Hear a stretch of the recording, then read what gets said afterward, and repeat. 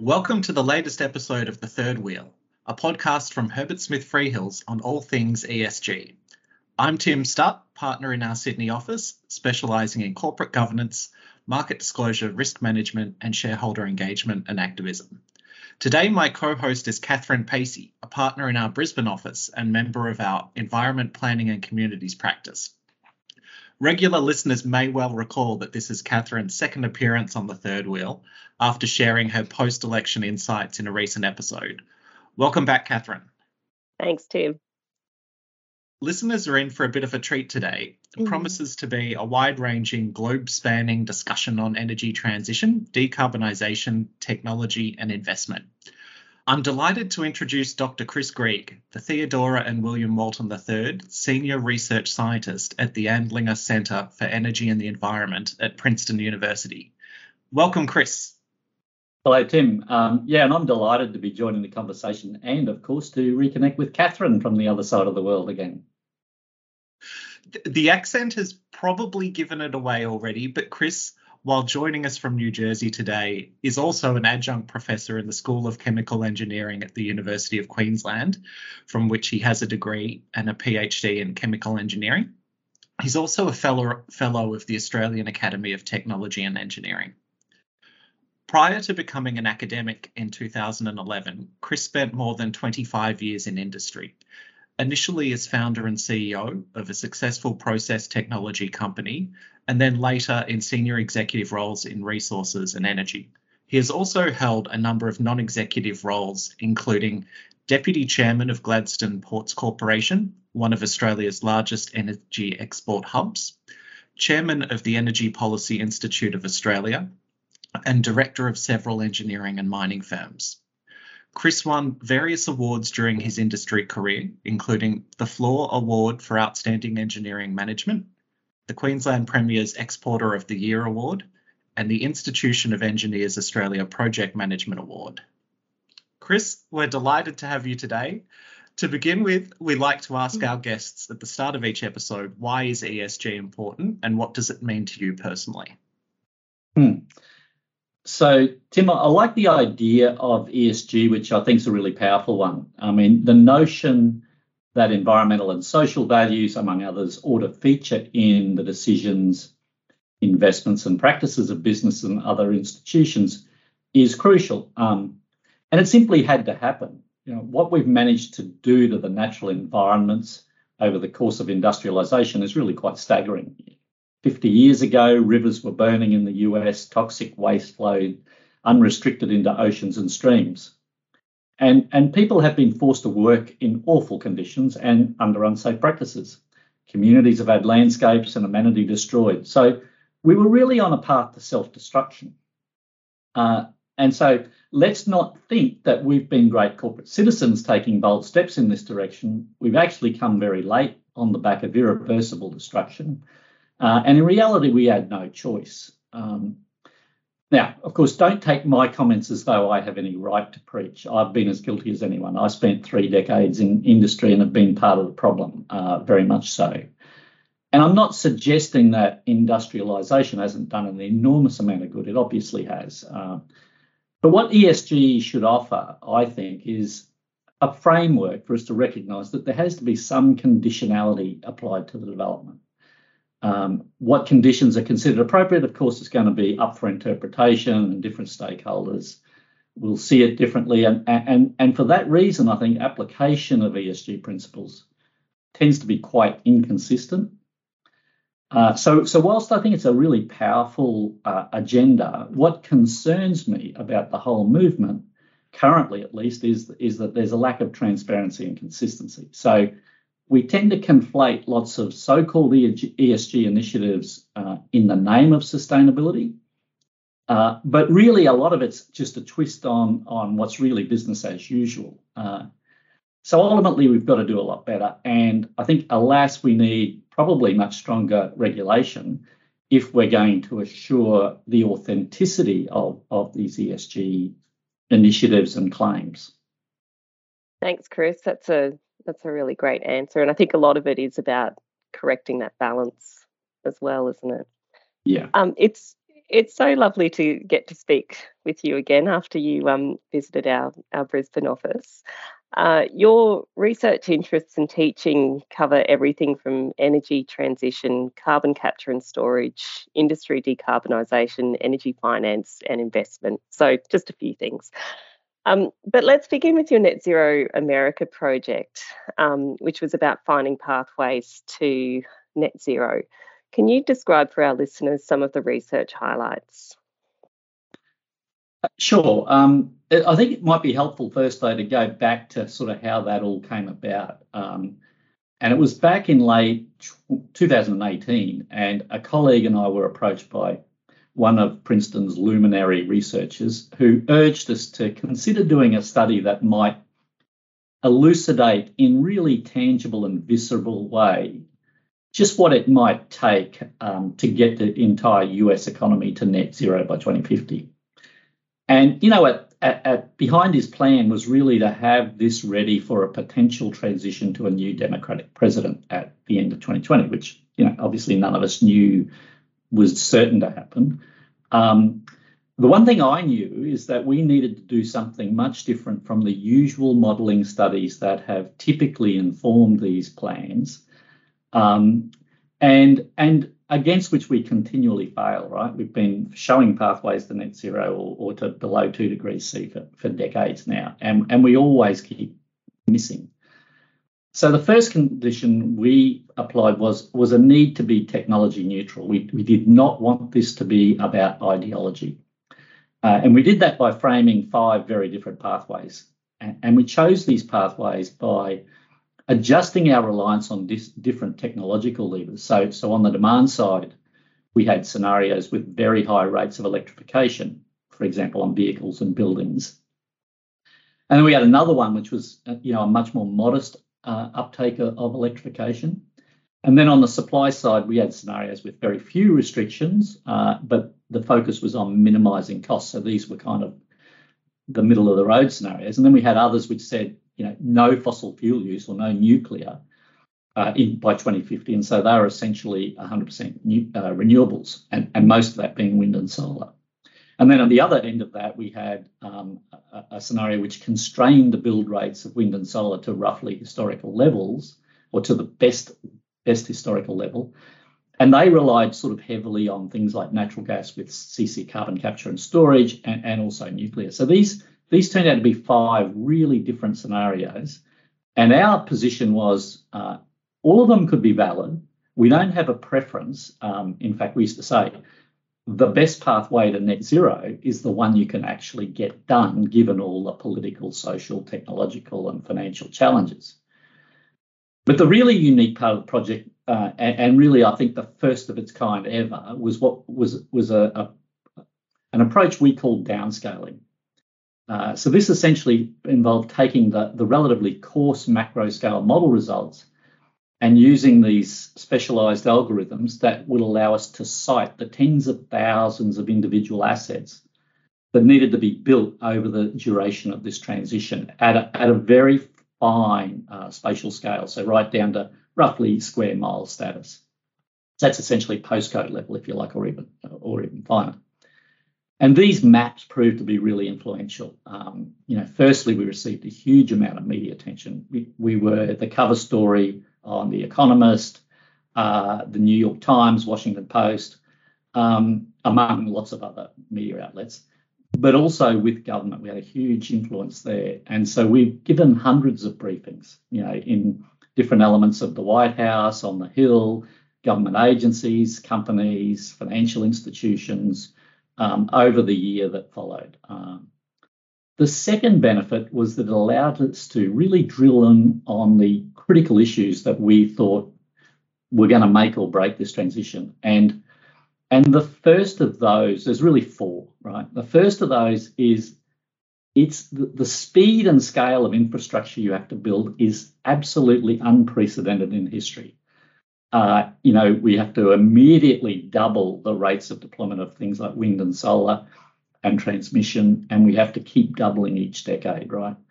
And to do that, we're going to have to mobilise risk capital at at a pace which is much faster than the energy sector has ever seen, in order to build the pipeline of those projects that constitute that infrastructure. And then the third one was maintaining the social contract. So you're talking about 3 decades of unprecedented change in people's livelihoods, right?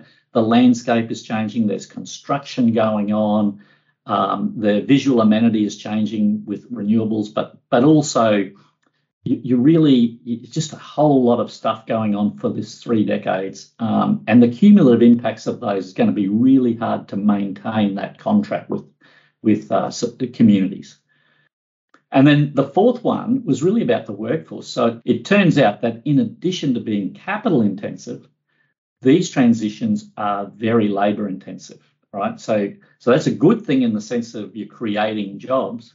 It's a challenge in the sense that you have to mobilise a workforce at a pace which is really frightening for those of us who have experience in building large capital projects.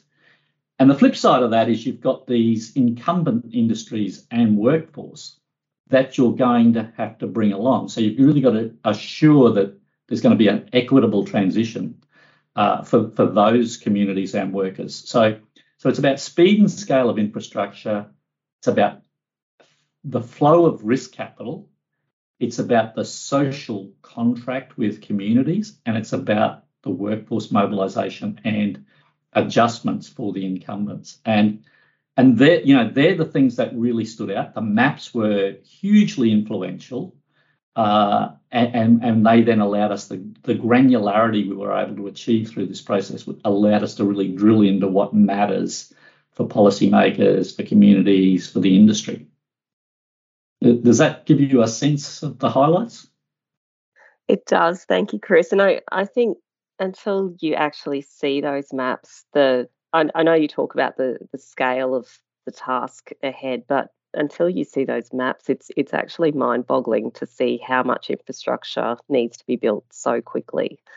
Yeah, absolutely. It's not a surprise to hear how influential they were either.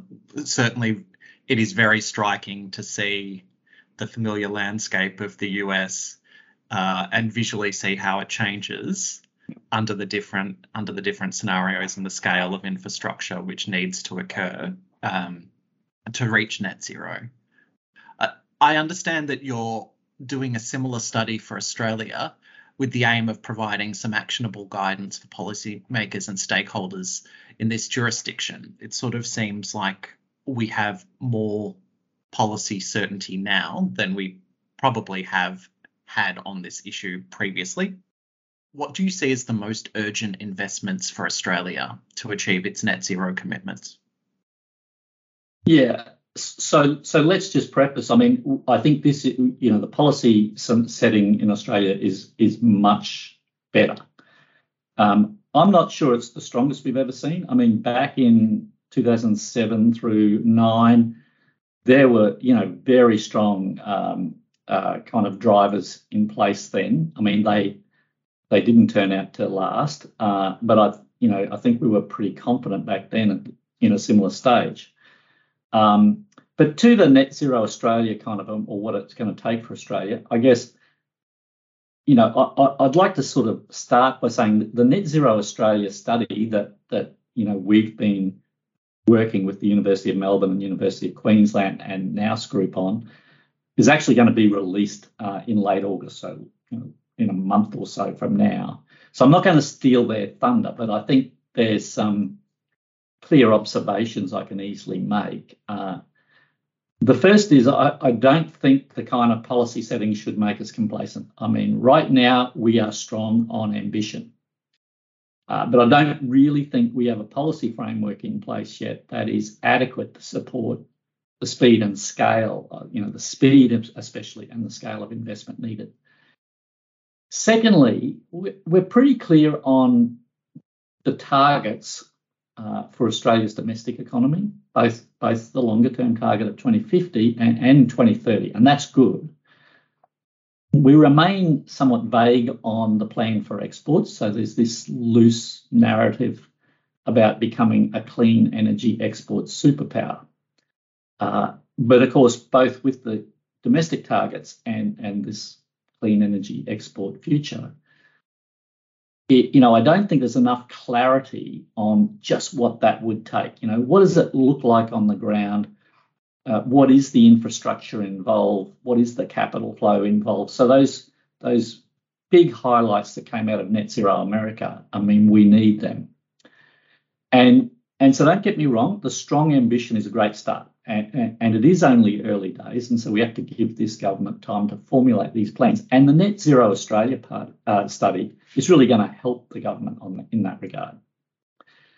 To your point about investments, I mean, what's clear is in any of these net zero scenarios, especially for a country that is vast like Australia, we're going to need lots of solar and wind, transmission, battery storage, hydro.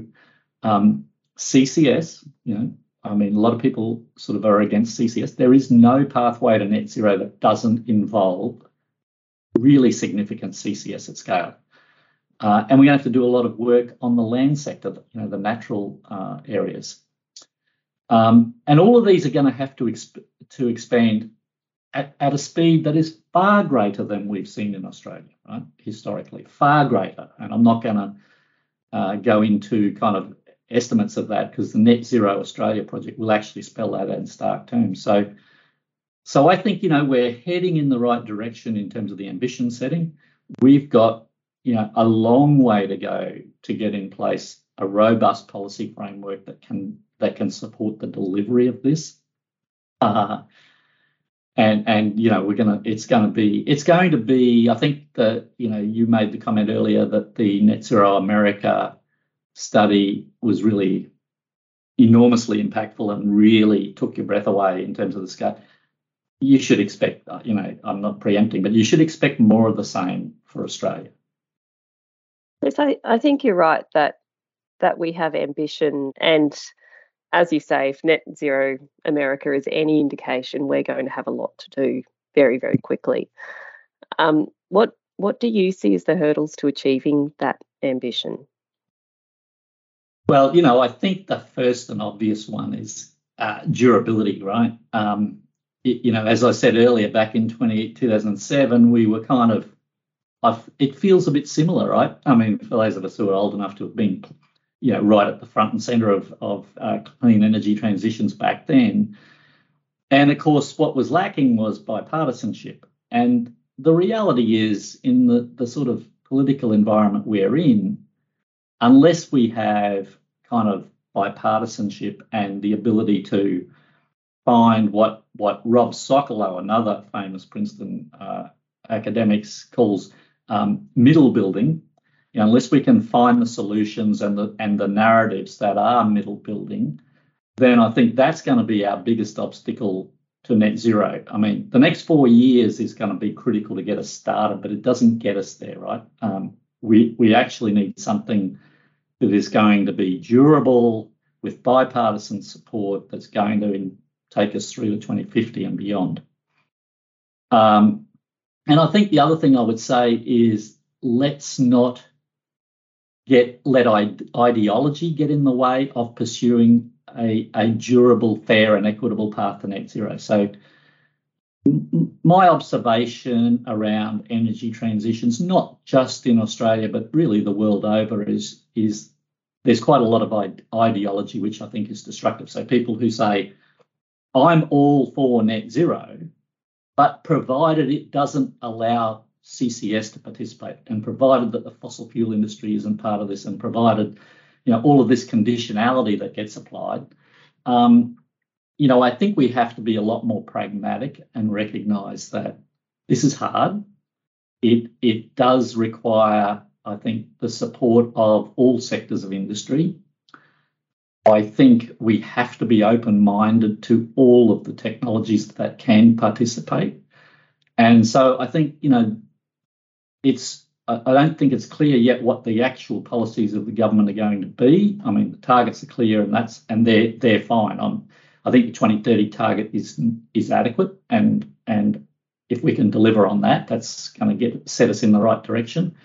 Nonetheless, we still have to have a clear line of sight that beyond the 43% by 2030, there is you have to be set on a pathway which is consistent with zero in 2050, and that's not necessarily going to be the case, right? So there are pathways that could lock us into a less than ideal long-term outcome, but get us to 43. So I think it has to be both short and long-term planning involved here. I hope I've answered your question. But yeah, I think my biggest point here is going to be, if you talk about increased policy certainty and hurdles, I think that issue of durability is the critical one, and finding these kind of bipartisan middle building approaches and being ready to engage all stakeholders, including the fossil fuel industry, on this transition. I think that's going to be, I think they're the biggest kind of elements to success. I have to say the point around durability and middle building resonates, and I sort of hope we're starting to see the start of some of that middle building, and the sort of the coming together of a more consistent, consolidated approach, hopefully. So the government has flagged that it's going to be introducing a number of pieces of legislation in this area, and one of the priorities that it's identified is working with business to unleash pent-up private investment in energy generation. For the last few years, business has led on quite a bit of this area.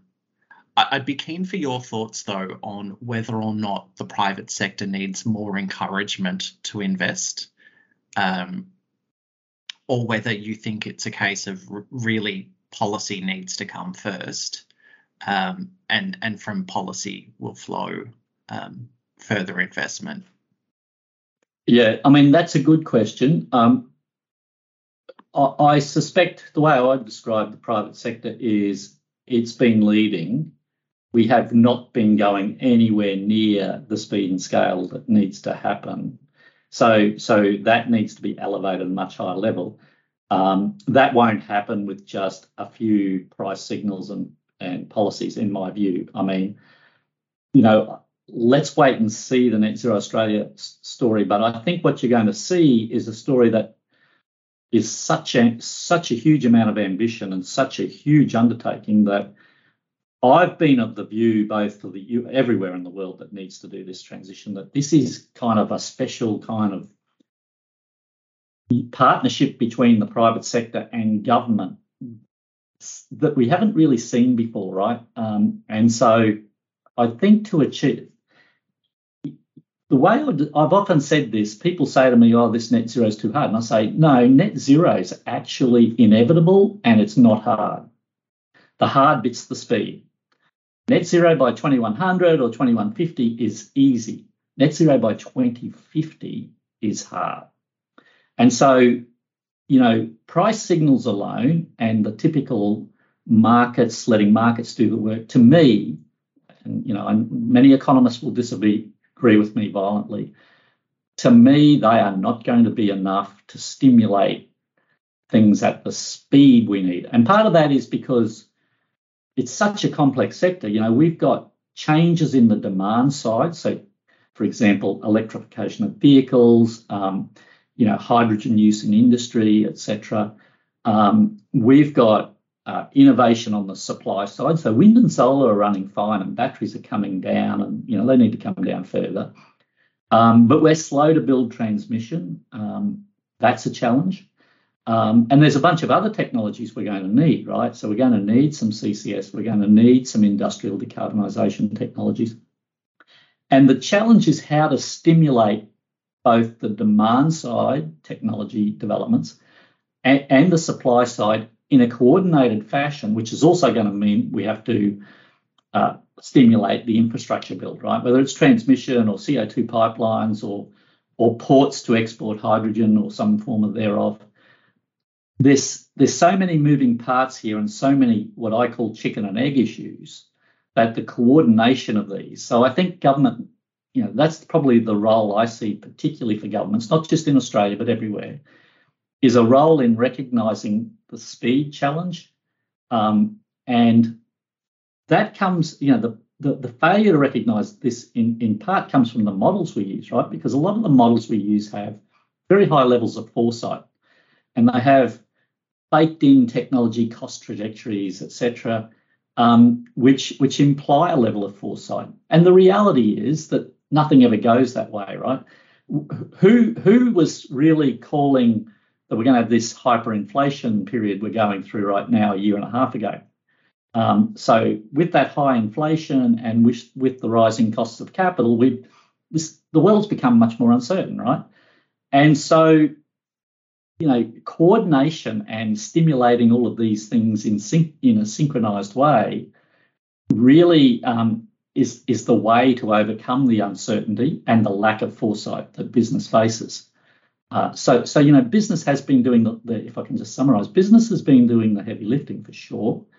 But I do think to achieve the kind of speed of net zero by 2050, that the government's going to have to step in and play a much more hands-on role in coordination and working with business in a way that has not been typical.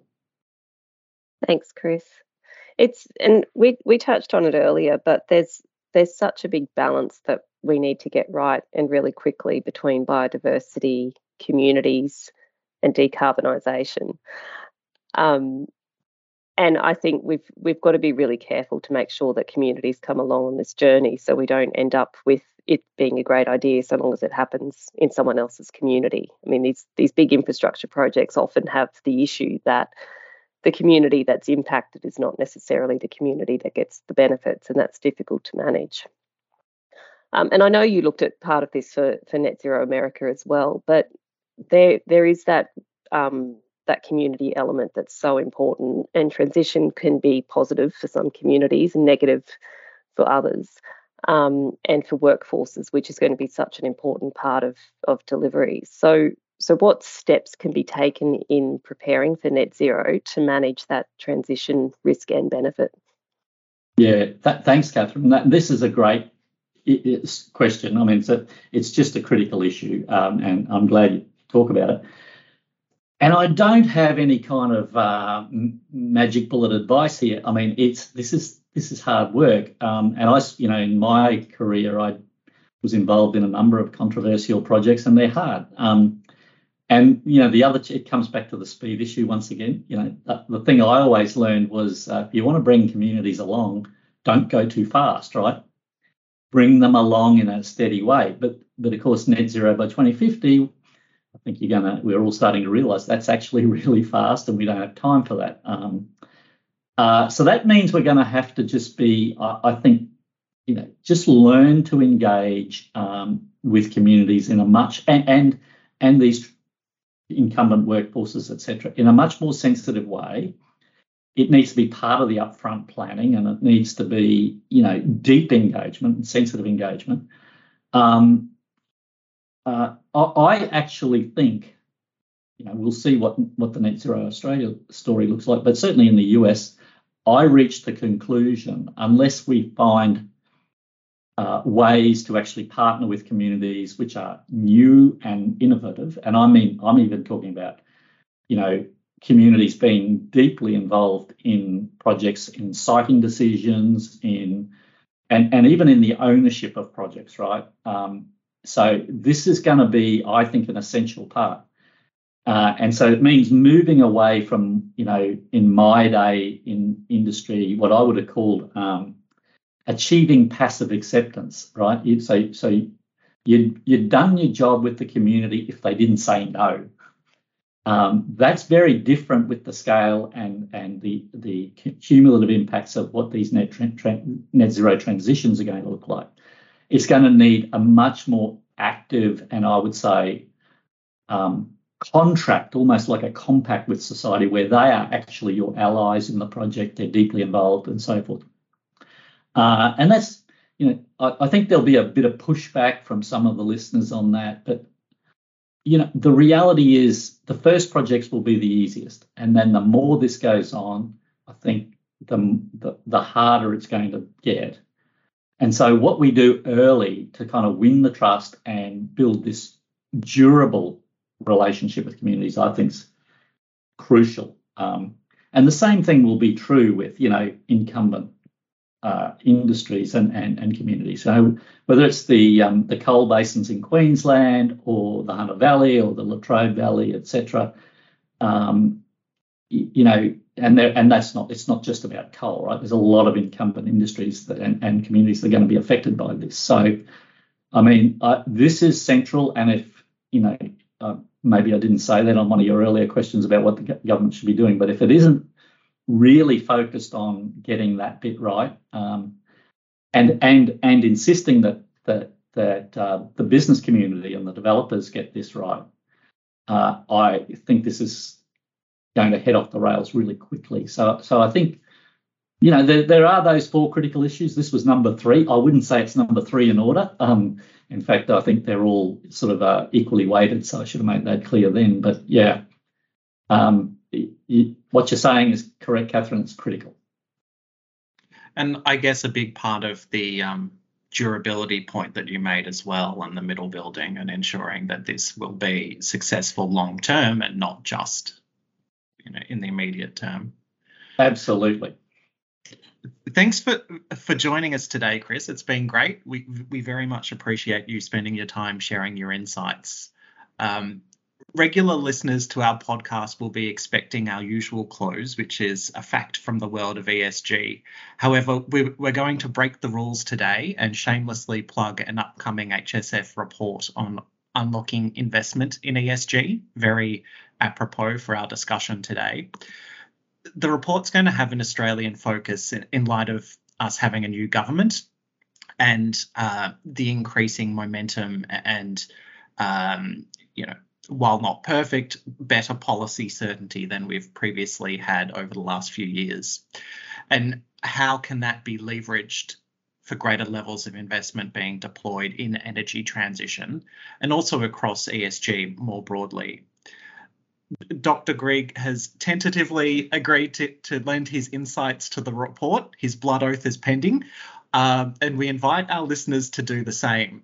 If you would like to participate and are based in Australia, you can do so by completing a short survey. Simply email globalesg.tracker@hsf.com by the end of July 2022, and we'll make sure we get the survey to you. As ever, thanks for listening.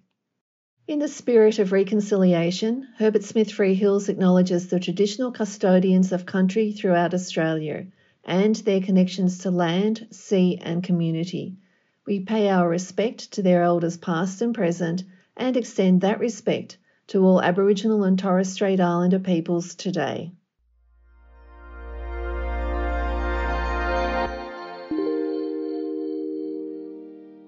You have been listening to a podcast brought to you by Herbert Smith Freehills.